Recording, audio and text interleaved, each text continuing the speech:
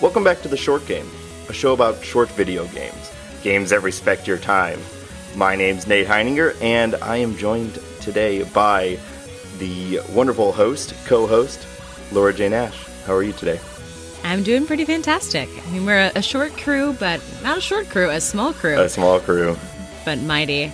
Don't mean to malign your height, Nate.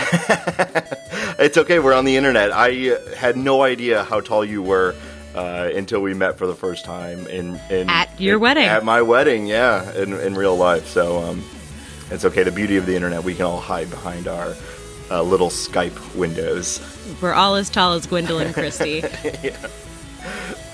So we are a little short-handed today because not only are we a show about short video games, it seems we're also a show about major life changes. I recently missed an episode because of the birth of our daughter, and this week I'm sorry if you're a loyalist to the Kelly brothers.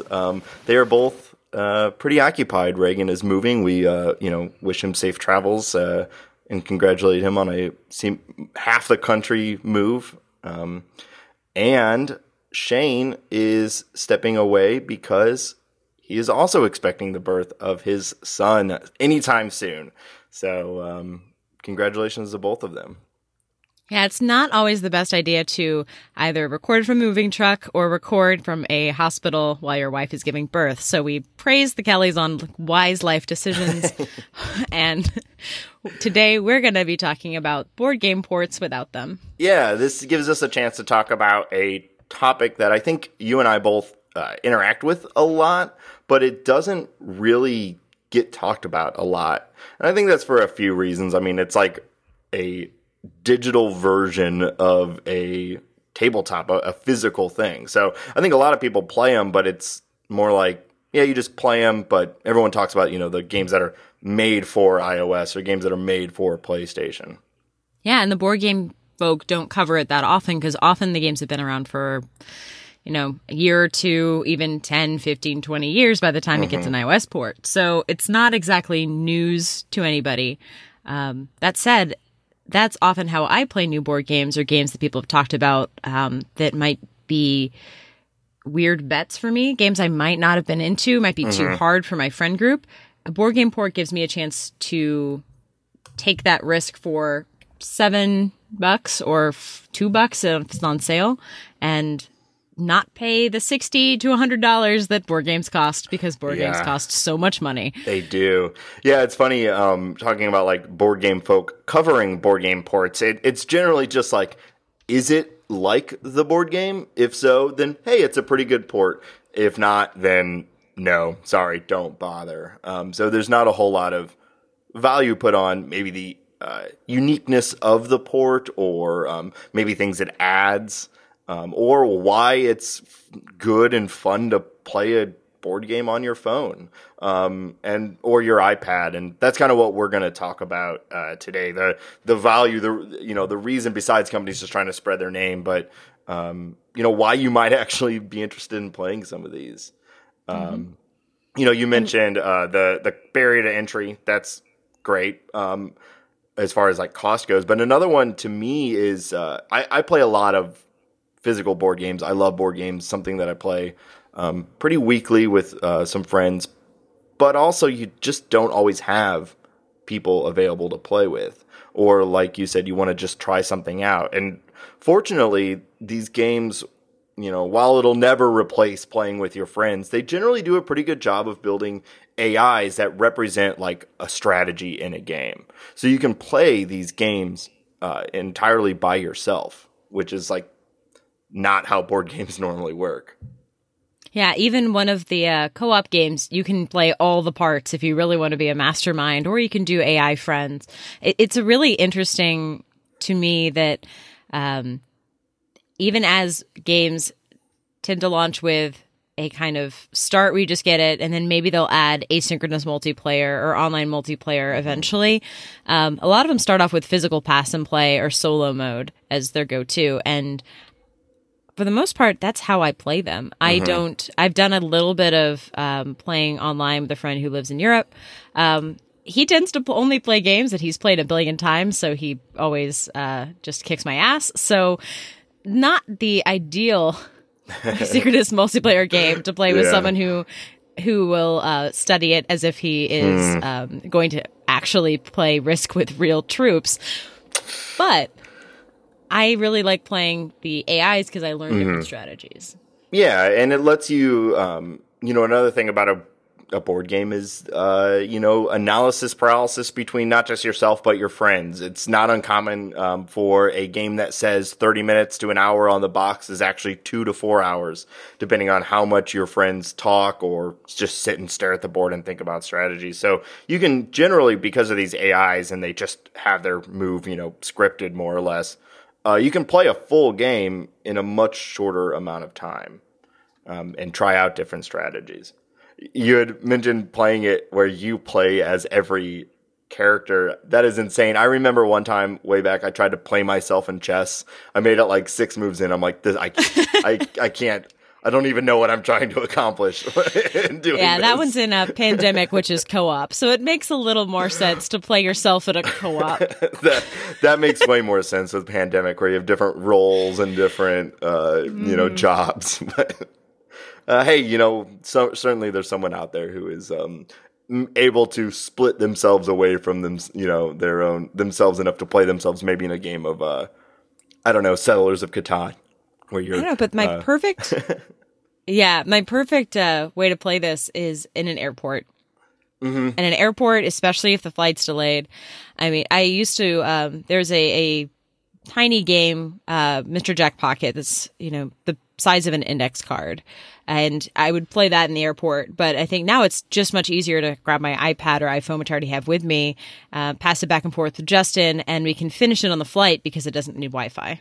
Yeah, that's a great call. I know I've played a full game of Settlers of Catan 4-player on a road trip one time.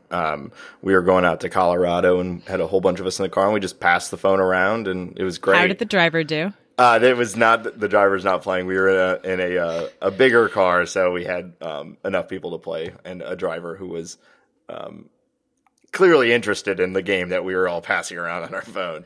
But yeah, I think that's a good call out. Like, we both play a lot of games on our iPhone, but these are not generally the games that you play in the same way that you play other iPhone games. I don't really feel like I want to be interrupted. So most good games on the iPhone, we say, you can just put it down at any time. So but that's not really the way with a board game, especially if you're trying to, it's a kind of a big picture strategy thing. It might take 20, 30 minutes to win that game.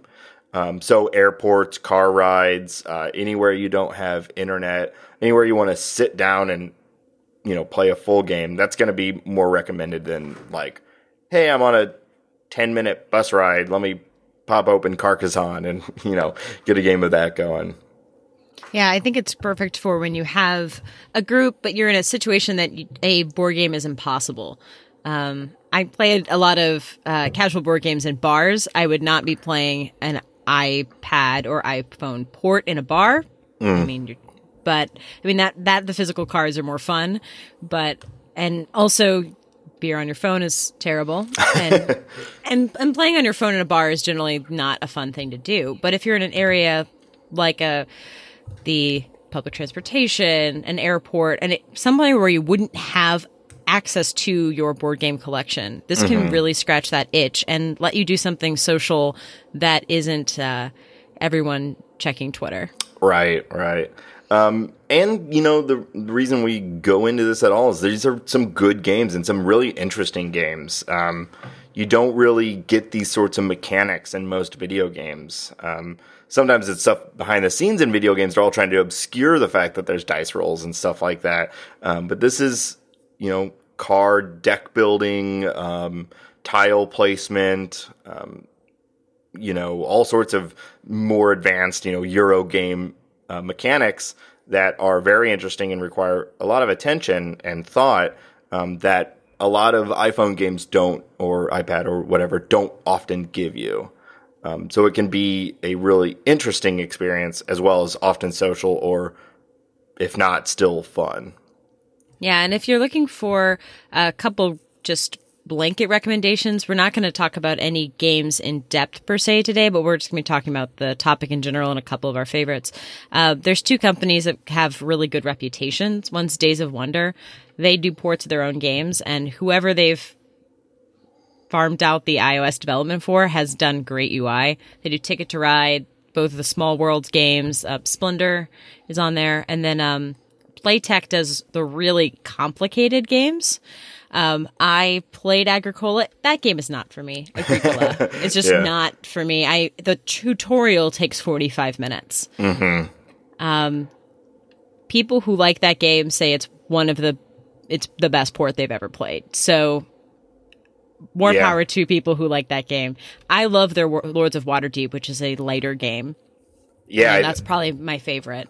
I think They even have Twilight Struggle on there. Yeah, I've talked about it a lot. There was a while I think we were lobbying for a Lords of Waterdeep entire episode. So we'll kind of consider that this one right now. Honorary mention. Honorary. I just wanted people to play with me, and I was trying to con them into it. Well, when you put it that way. I have friends, I promise. They even do Twilight Struggle, which is like, Nate, I know you've played the physical version, right? That's an enormous game. I have not played the physical version yet because it's so enormous. Me and my friend who I play a lot of board games with, we've been working our way up and sort of like trying to schedule out a time where we can both learn how to and play Twilight Struggle because it is a mammoth game. But it's also generally considered one of the best games made. So the fact that they made a port for it is very intriguing. It might be a way to go about it instead of using the actual physical game, especially if you can pause. I know I was saying that I don't like to put these games down, but I'm just now realizing maybe for like a 6-hour, 9-hour board game, that's an advantage of a port. You can actually say, hey, let's pick this up tomorrow and just close the app. I mean, if they had Dune the board game or Game of Thrones the board game on there, both of which I've played, both of which take about 7 hours, I would have gladly done 2 hours and then done something else for a while. Yeah, I love the Game of Thrones board game. I have that as well. And that is a commitment. I mean, you have to get a lot of people over and say like, hey, you want to learn a game and play it for, 6 hours? Was playing Through the Ages. It took me and my buddy 9 hours to learn how to and play the first game. And it was great. And we'd, set that day up. That was the plan. But you can't not finish it because it takes your whole table. And it's like, I need that table, and we can't play, until next weekend. So, we're finishing this now one way or another. The ability to just hit the home button. And I don't even know if these games really do that. We'll keep it for that long for you, but I imagine they do. And that seems pretty useful. And as far as Days of Wonder go, it doesn't surprise me that their apps are clean and great because their games are generally pretty clean and straightforward and really good design. So it seems like they've just carried their brand into their app development. I've played Ticket to Ride on the phone, and it is great. Yeah, there's a guy, Matthew Baldwin, who writes for some paper on the West Coast I'm blanking out on, but he always does a yearly good game gift guide, and where he talks about what makes a game a good gift. If you could explain the rules under 10 minutes and you can play it in under 45 realistically.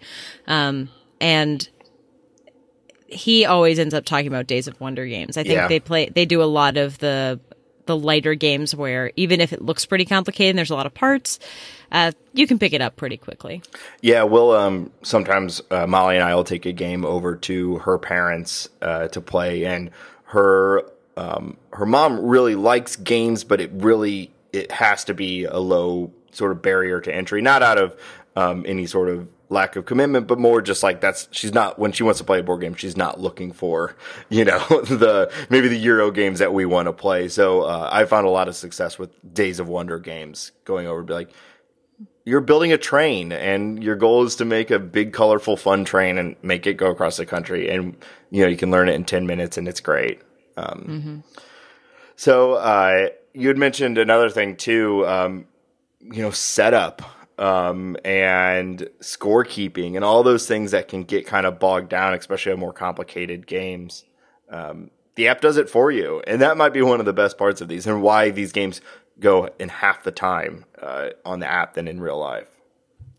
Yeah, I not saying that your friends are dirty cheaters, but I will say that having a bunch of people who've been having beers the whole night trying to add up at the end of a complicated game is really time consuming. The odds that people do math wrong and is pretty high.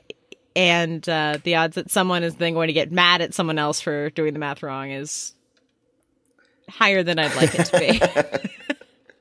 Yeah, and just like the maintenance of the game, the setup to a game that I really like in real life that has a good app port is called Star Realms. It's not that it's an insane amount of upkeep, but there's a lot of little rules and a lot of little things you can do. It's a deck building game where you're building a fleet of ships and you have to attack the enemy, and you can build bases, and everyone has like an attack counter and a health counter and a money counter. And there's just a lot going on that can take a few times playing it to really get a hang of it. Whereas the app just does it. And if you try to make a move that you're not allowed to, it just doesn't let you do it. Instead of relying on maybe another player being like, hey, no, that's not a legal move. The game just doesn't let you do it. And I think that's great. And it makes a game like Star Realms that, again, isn't even that complicated as far as a lot of games can get. It makes it feel very natural on the iPhone. And in a lot of ways, this game, Star Realms, you could have just told me it was a game developed for iOS, and then they made a deck, a physical copy of it later. I wouldn't have been surprised. Yeah, and something else with the setup, I think there are games that secret keeping is really important. And I think that physically taking the entire board into your hands and playing it where the other person can't see it makes it so much easier to bluff, because you can, no one can see what your finger's doing, as opposed to in real life where people see that you looked at your card 4 times before you bought a bunch of rubies. Like you can give it away much easier. My dream, this game does not exist as an iOS port, but if someone gave me a bunch of money and a developer, like, cool, you're a UX designer, design me a port. I would want to do Betrayal, the House on Haunted Hill. Oh, yeah, that's a great game. That whole game, you play a certain amount of time, you're exploring this haunted house, and then the game turns, and one character, or more than one character, is suddenly going to betray the group, and now it's everyone against that person. I would want to have it be like, and open up the iPhone app and type in this code, and now you're going to go read that on your phone, as opposed to right now, which is usually someone goes into the bathroom and runs water, or like it gets really weird in a physical location when people have to suddenly do it. I think secret keeping, which was my main call for Lords of Waterdeep, it's all about you're a secret master lord and you're playing a certain agenda. But no one else can know what your agenda is, because then they can counteract it. It's very political. Yeah. And you're basically going to political councils and trying to advocate for things, but you're trying to hide what your actual agenda is. Very hard to bluff in person.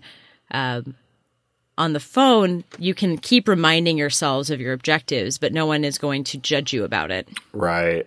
Oh, yeah, because you always can tell in a game where, if there's, certain hidden cards and some of them are more complicated than other ones, the more someone has to look at that card, the more likely... oh, they must have that really hard one. Your objective is not, buy high, sell low. Your objective is, Yeah, or even something as simple as, Settlers of Catan, where it's, you're gonna buy a development card, and it might be, just say, 1 victory point on it, or it might be, use this card to get 2 of any resource that you want at any time. And it's the moment you see someone kind of reading the card, you're okay, I know it's not a point, and it's probably not a knight either, because most people know what they do. So it's I know you just got a specialty card. A special card.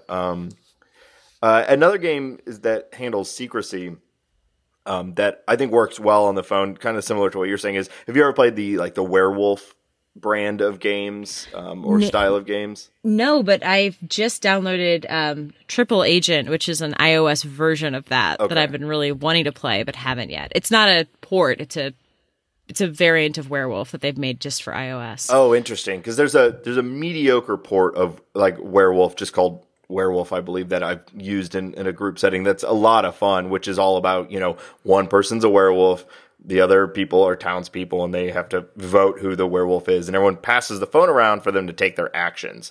And it works really, really well. And I think in previous settings, like you almost had to have someone as a game master to really run that game, so everyone like had to close their eyes, and whoever was a werewolf would have to like choose who they kill, and whoever was kind of the game master would run it.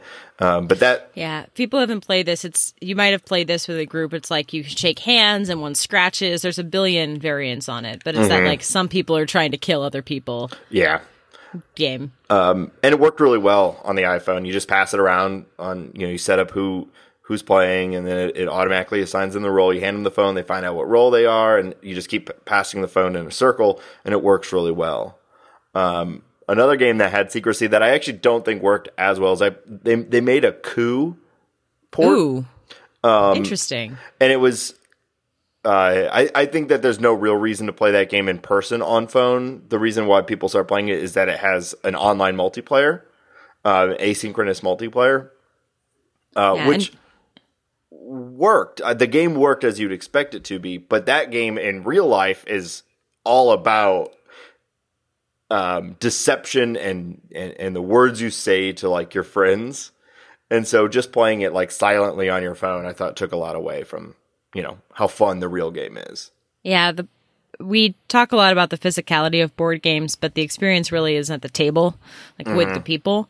So the games that I've liked the most in real life and on iOS are the ones that remember that you are, even if you're just playing with the game, how can they add stuff to replace that kind of in-person camaraderie deception? I've never played Lords of Waterdeep with an AI, and I never will, because the entire game is about the other person. Right. And guessing what they're doing. Mm-hmm. Yeah. It makes you wonder, like, will they be able to make an online version, and maybe this exists already, on your phone where you can get like a little camera screen going where you can like call the person that you're playing? I don't know. If it was friends, I'm sure that would work. Yeah. I mean, says the person who has done, who plays D&D over Skype. Yeah.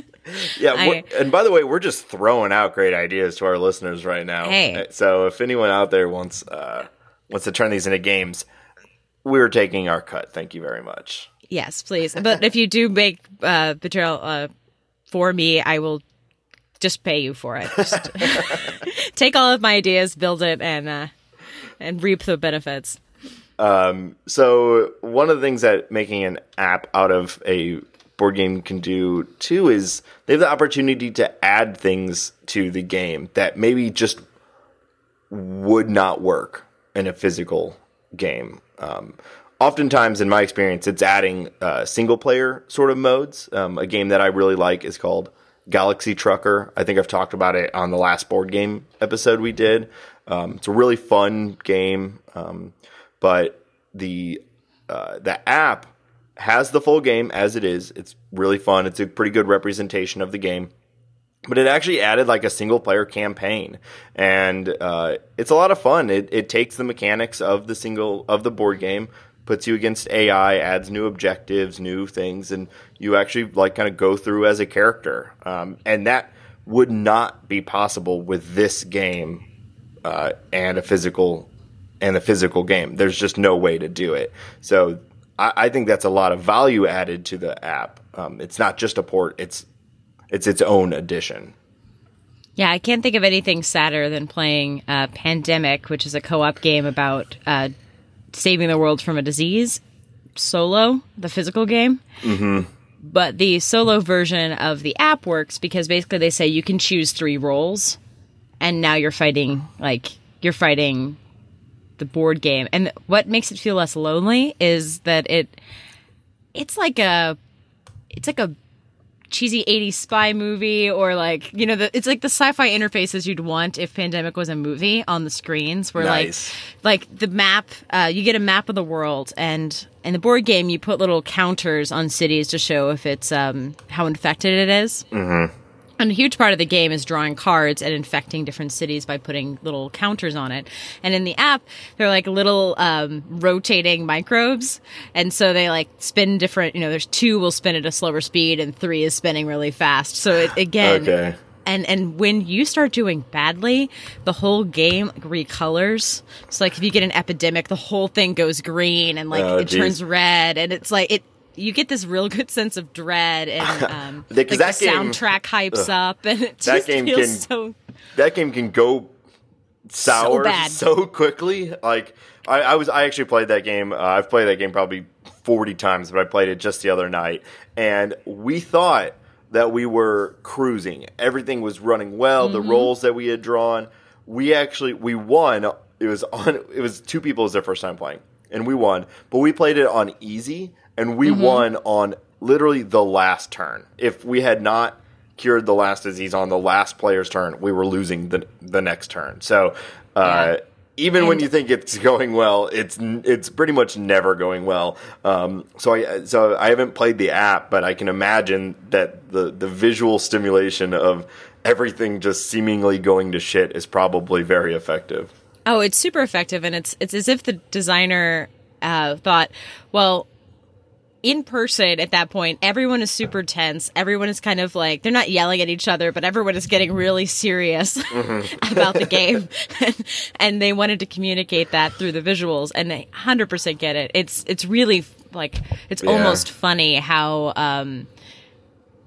just the sense of dread it imparts, the soundtrack changes. And it would have been so easy for them just to make it normal gameplay, just to put the counters on, or just to put little animations for the cards moving in and out. But they really cared to make it feel like it does when you're playing with a group. Yeah, that's awesome. And I think that's a level of commitment to the development that shows like kind of a care in the experience of playing the game. And I think that's what has made some of these stand out more than others, as you said, trying to represent what it feels like to play these games. And there's nothing more stressful than playing a game of Pandemic. I love that game, but man, you'll get to the point where, since it's co-op, everything is open knowledge, and so you really try to like plan your moves out. And we'll get in these like stupid circles where we're like planning like 6 moves ahead. Like and then Kinshasa explodes, and it's all gone. And it's completely for naught. It's like there's 4 of us, and it's like, okay, it's my turn. I'm going to do this. But you need to end your turn in this city so that on my turn I can end in this city, and then her turn, she'll be in this city, and then epidemic card, and we just spent 20 minutes planning out the perfect 5 moves, and it's all gone. And so it's like, just, I said analysis paralysis earlier. This is like analysis, like panic constantly. So I definitely need to pick up the app, because that sounds like a lot of fun. Yeah, if only Pandemic Legacy was an app, or I could find people to play with me. It's I have some friends playing it. I'm bummed to have missed out on the sort of the first match. If you're not familiar with Pandemic Legacy, it's Pandemic, but and I think you probably might know a little bit more about it than me, but it is every game affects the game board, and then you play it again, and you're actually literally and physically changing the landscape of the game. Yeah, and I see why they would never do this as a app, because it is, 1, physical destruction, 2, you just get this enjoyment by physically changing the board that you're not going to get by having a new animation. Yeah, because it's actually self-destruct. Like, you can't, if I understand it correctly, once you've finished your game of Pandemic Legacy, which is a huge amount of time and effort, you can't do it again. Like, you have literally destroyed the game. Which is awesome. And that's something that that is a concept that a physical game will always have over any video game, let alone like ports of other games. Like, the physicality of it, you can only do your best to mimic it And as much as games like The Room do a good job of kind of making you feel like you're actually spinning a little dial or whatever, physically destroying something, I don't know if we'll ever get there. Though I did play Super Hot VR. This is totally off topic, but I was like, "Woo!" But this is the first show we've done since I've played that, and man, that is a truly unique and fantastic experience. And so I'm thinking like maybe in the VR scape someday there'll be like, you know, that like you can feel like you're actually destroying something. But now I'm thinking like VR board games where you're just like meeting in the VR space to play it. I'm sure that's existed. Yeah. Like someone's already tried to start that, I'm sure. It's probably just chess. Probably, yeah. So in this kind of like extra game theme we've been talking about, the games don't have to be serious to have extra stuff. It doesn't have to be the end of the world. Exploding Kittens, which is this kind of party game with where you're exploding cats. The art's from the writer of the Oatmeal. Mm-hmm. And what they did on the port, because it's a deck game, is they made it so silly. There's like everybody who plays cards is a cat, like a cat arm. Every time something explodes, you hear like really silly, stupid sound effects of like meows and bombs, and you could also, like, the in-app purchases are for extra cards, just like the normal game, but what they do are things like you can play a card and turn all of your opponent's cards into cat butts. Because you can change the art because it's a digital version of a board game. Might as well. I mean, that's great. You might as well. Yeah. Nothing but cat butt is that card. Right. Nothing but cat butt. That's great. Yeah, you might as well. If the game is silly in real life, then make the app silly and sillier. That's a great call. Yeah, that especially game's fun. if your friends aren't being weird. Yeah. If you're doing it online, like, you don't have your friends making jokes, so you might as well have the game joke for you. You're right. So I put a question out onto Twitter, just kind of asking anyone if they had any good board game ports that they liked and why they liked them. And we got some pretty good responses, some funny ones too, so I thought I would throw them in here. We had from @Bubbles949, they recommended Carcassonne. I couldn't agree more. Carcassonne is one of the games that got me into board games. I've played it probably more than any other board game I've ever played, and the app feels great. Yeah, it's kind of the granddaddy of them all. Like, Ticket to Ride and Carcassonne came out first in my mind, and Carcassonne was the first one to get multiplayer right. Yeah, and get an iPad, set it in the middle of the table, and it feels good. It feels like you're playing a game of Carcassonne almost. So, couldn't agree more. Then @Greg Carver said chess, then put in parentheses, though maybe that doesn't count. And Greg, that made me laugh. I did not think of it in that way, but it's totally true. I've played a lot of video game chess, and that is maybe the first port of a board game, of any board game. Someone probably did checkers first, and then... Yeah. I wish one of us had played really bad chess, because... I have. You have? But only a little bit. I know that Shane really likes that game. He recommended it to me, and it's basically chess, but like...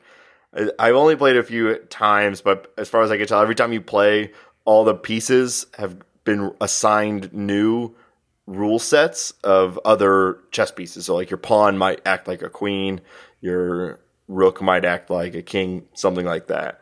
And it's really, really hard. And the name Really Bad Chess might be like my favorite name of an app. So Greg, thank you for calling out chess. That's a great call.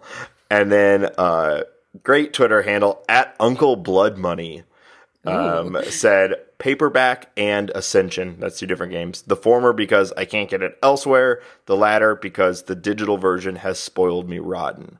So Laura, I think you've had some experience with these. These were not. I've never played either of these games. Have you played both or just one of them? I've played Paperback a lot, and it's a game that's kind of a mix of a deck building Scrabble game. So you're making words to get points to buy different. You're supposed to be playing this like bad novelist who's just like pumping out pulp fiction, terrible books, and you can buy better titles and things like that by playing Scrabble well, and you're basically maintaining a deck. Funny. So you can either buy better letters, or you can buy the books that you're publishing. So I really liked it, but when I started reading about people who've played the board game, I found out that there's attack cards that they don't have in the port, and there's also they mentioned how many paperback physical board games end up with house rules, like proper nouns, or you can only play words associated with a book, or people did a lot of cool house rule style things in paperback, which I really liked the port. It's one of the only ones that work beautifully on iPhone SE, a small screen. Like it's made, like a lot of these work best on iPad. This is definitely one you can play on iPhone and solo. But I kind of missed that. You can't set house rules, obviously, in an app. It's on Rails. Like it's never going to let you play a proper noun, even if it's a word that you like or a slang word. And thinking back to my Scrabble games, like a lot of those are playing house rules or like letting people bluff, or like you can challenge, but only if you take a shot. Like there's a lot of that kind of in-person stuff that you don't get from a port. So I agree. I wasn't able to play the paperback board game. I couldn't get a copy of it. So this is the best I have, but it makes me want to play the physical board game more. Right. Than keep playing the app. Yeah, the inability to modify anything, I think, is a good call out outside of settings that are inherent to the game. That is a part of board games. And I don't think that board game ports will ever, or really, I don't even know if they should seek to be able to add that element of customization, because I could see it becoming maybe focusing on the wrong area. But that is definitely an element of real board games. Does the Monopoly port let you do the free parking thing that everyone does, or do you have to do the probably not? Yeah, I don't know, but there are house rules that have been around for so long that it makes it, maybe some of the games have built them in. But my first board game port for my like old black and white Mac, Monopoly, did let you play different house rule sets. Okay. But it was like 4 that they had built in. Yeah, that you could play as variants. And with games that old, I guess like the house rules, like. I didn't even know that was a house rule until like 10 years after playing it that way. So I could see a game like Monopoly. I was thinking I played a version of Risk that I got on CD-ROM for my, like, that ran on like Windows 95 or something like that I played a ton of way back. And it had these little animations when you would attack, and it would just like stand up, like little graphics of like the soldiers on one line and them on the other line. You just sit there and like cheer for, so instead of seeing like the, dice rolling was happening in the background, but you're just watching little animations of your guys getting shot. I remember like, spending hours playing that game, just cheering for these stupid little animations, hoping that my guys didn't fall over and theirs did. We've come a long way. Yeah. And sometimes we haven't. I mean, like the ones that I don't, the games that I don't end up liking as much are ones that go way too, like, this is a physical board game and it will be placed at an angle so that all of you can see that we had 3D modeled all of the pawns. And it can be really cheesy, or it can be really hard to see the board. Right. Because they've kind of favored looking like a 3D model rather than figuring out what you need to know from the game. It's a really challenging problem. We saw this when we did The Room as well. Like, right. Yeah, there's actually like a, when people talk about board games, they talk about like a game being finicky, and being like lots of little pieces that you have to move around on a table that, like, if you even slightly shake the table, like, the game may be ruined, or like you might spend a lot of time trying to like line up little blocks on little blocks. And one of the things that are, good about board game or video game board games is that often, things just like lock in. You drag a block over to a block and it just sort of locks in. But even games that do it really well, like, I was talking about Galaxy Trucker. The whole point of Galaxy Trucker is quickly grabbing tiles and building a ship out of these tiles. You're grabbing them from a pile and then putting them on a board. while it does do a good job of like locking it into the slot for you, it can be a little finicky. Sometimes you're trying to grab, they have physically represented a pile of face down tiles in the middle of the screen, and then you with your finger have to tap on one, drag it down, look at it, and then drag it over to your board. And I just don't know if you're ever going to get that like feeling perfect, because sometimes you're like, I know I meant to grab that tile, but I tapped on, like I hit the corner of the tile that was on top of it, and then it gets kind of frustrating. And I think that's a problem of screens, and I don't know if that'll ever be resolved in a iOS port. Maybe if you had like the pencil or something like that. But yeah, it's a difficult thing because you want to have it look like that crowded, busy board game that you know and love, but that doesn't translate to the width of fingers and reaching across an app. Like, you need enough hit area. So there's a density of information that you need in board game ports, for especially some of the really complicated ones, that you can't see everything on an iPad screen that you can see on a full-size kitchen table that is 100% decked out.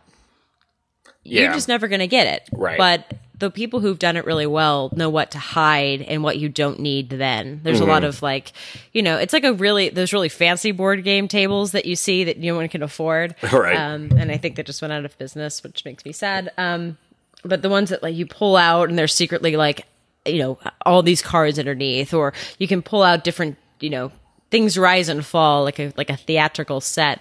Like, that's what a good iPhone, iPad port feels like. Like, it's just off screen. It's safe. Right. You can call it up at will. Yeah.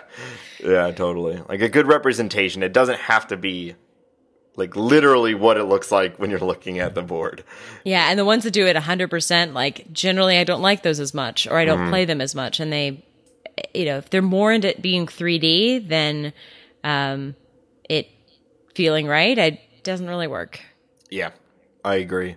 And the other thing that, and this is kind of your call out that I agree with 100%, is that sometimes the tutorials in these games can be a little confusing, a little abstract.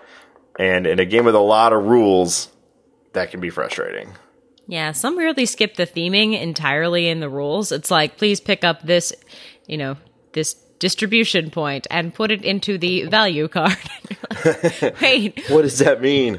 Wait, I thought this whole thing was about, the Tudor court, and that's a slight...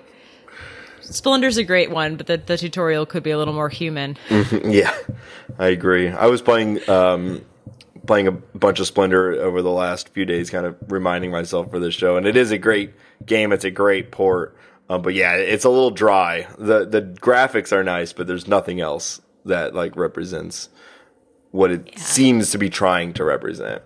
Yeah, it says someone who, had I played Agricola for the first time with people, I probably would have finished it, but I did not finish the tutorial because it was just like, and now we're going to move to this part of the board where you're doing all of this complicated stuff, and now this part. Yeah. It's that kind of density where, unfortunately, if you're playing for the first time and you're using it like I do to try out games before you buy a physical copy or you commit to an entire Saturday, you don't have the good friend who says, look, I've played it a few times. All you really need to know are these three things. The rest you can pick up en route.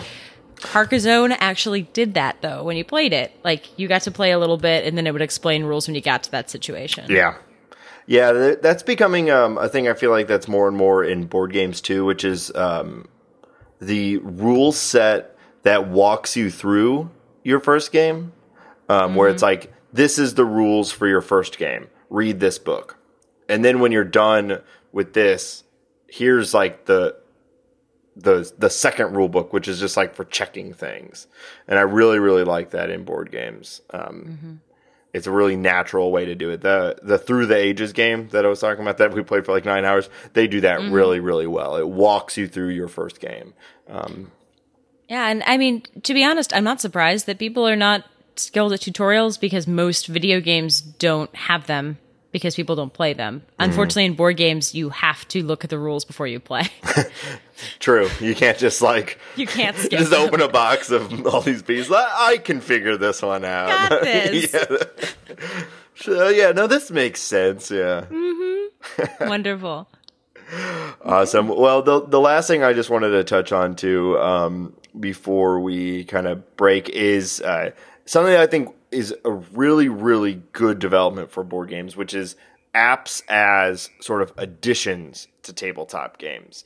Not necessarily as a requirement, but something that adds to a game or makes it easier. One of the ones that I've used a lot, I was talking about Star Realms earlier. In Star Realms, you start with 50 health points, and every round they're going down, they're going up. Sometimes down 20, up 15, down 7, and the rules just say have a piece of paper and a pencil.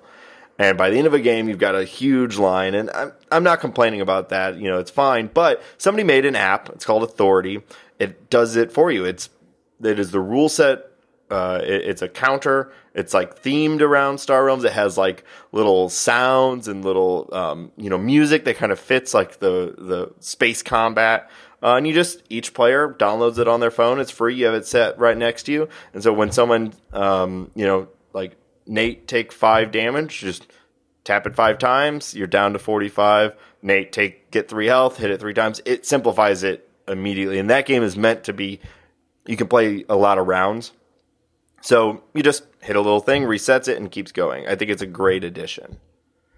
There's another one that I use a lot that's called First Player. It is exactly what it sounds like. It's a fun little thing. Everyone puts however many people you have playing, it's a black screen. Put your finger on it. 1 finger each represents a person. And it removes a white circle around each person until there's only 1 person left with a white circle around it. It's all random, and that's how you decide who goes first. I like that a lot. Yeah, it's so simple. It is. You just put it right in the middle of the table. You say, put your finger on it. If people don't know what it is, you just say, put your finger on it. It counts down, and that's who goes first. It's fun. And then Shane would be, flipping out at us if we didn't mention all of the D&D element stuff, that the D&D like sort of additions that you can have for this, from getting like the player handbook on your iPad to some character creation and character sheets on your iPad or your phone. Super helpful. I know that in the game that I run, or haven't played for a while, but the game that I've been running in St. Louis, 2 of my players, their entire character sheet is on the iPad. And mine is. Mm-hmm. Yours is. So super helpful. It can all be done on paper, of course, but these things add a lot of stuff. Some auto calculation. You level up. It'll show you how to add your hit points and things like that. I think super handy, and I think that's stuff that will continue to grow. I think that makes a lot of sense. I've also heard of some games that require an app.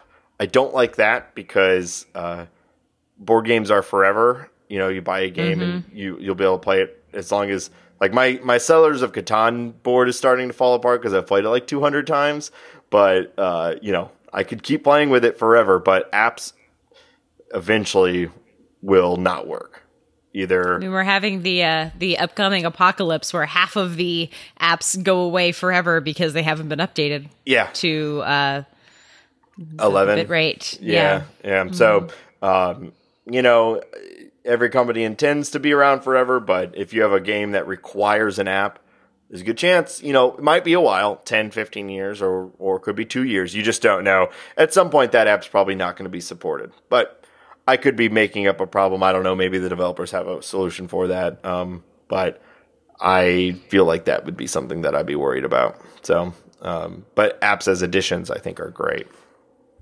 All right. Well, thank you so much for listening, and I hope we've convinced some of you to go out and download some board games on your phone or your iPad. It's a lot of fun. Shout out again to the people who reached out to us on Twitter who responded to my question. If you want to follow us on Twitter or Reach out to us about anything. We're happy to talk about games or whatever, or apparently babies or moving or whatever. We're here. You can follow us on Twitter @_shortgame. You can follow me on Twitter @NateSTL. Laura, how about yourself? Yeah, for no moving and no baby content, you can follow me on Twitter @Laura J. Nash. I'm the person who's just living their life. Yes, but what a life you live. So please. If you want to reach out to us, there's a contact form also on theshortgame.net. You can also find our old episodes and show notes and stuff like that. And of course, we ask this every episode, and we mean it. We would love it if you would go to iTunes and leave a review of the show. It really helps us out. It means a lot to us. All the other stuff about rankings and all that, that's true. But also we just, we'd spend a lot of time on this show, and we love hearing from you guys, and reviews are a great way to send your opinions, good or otherwise. Just let us know. We love hearing from you. And until next time, it was thanks for listening to The Short Game.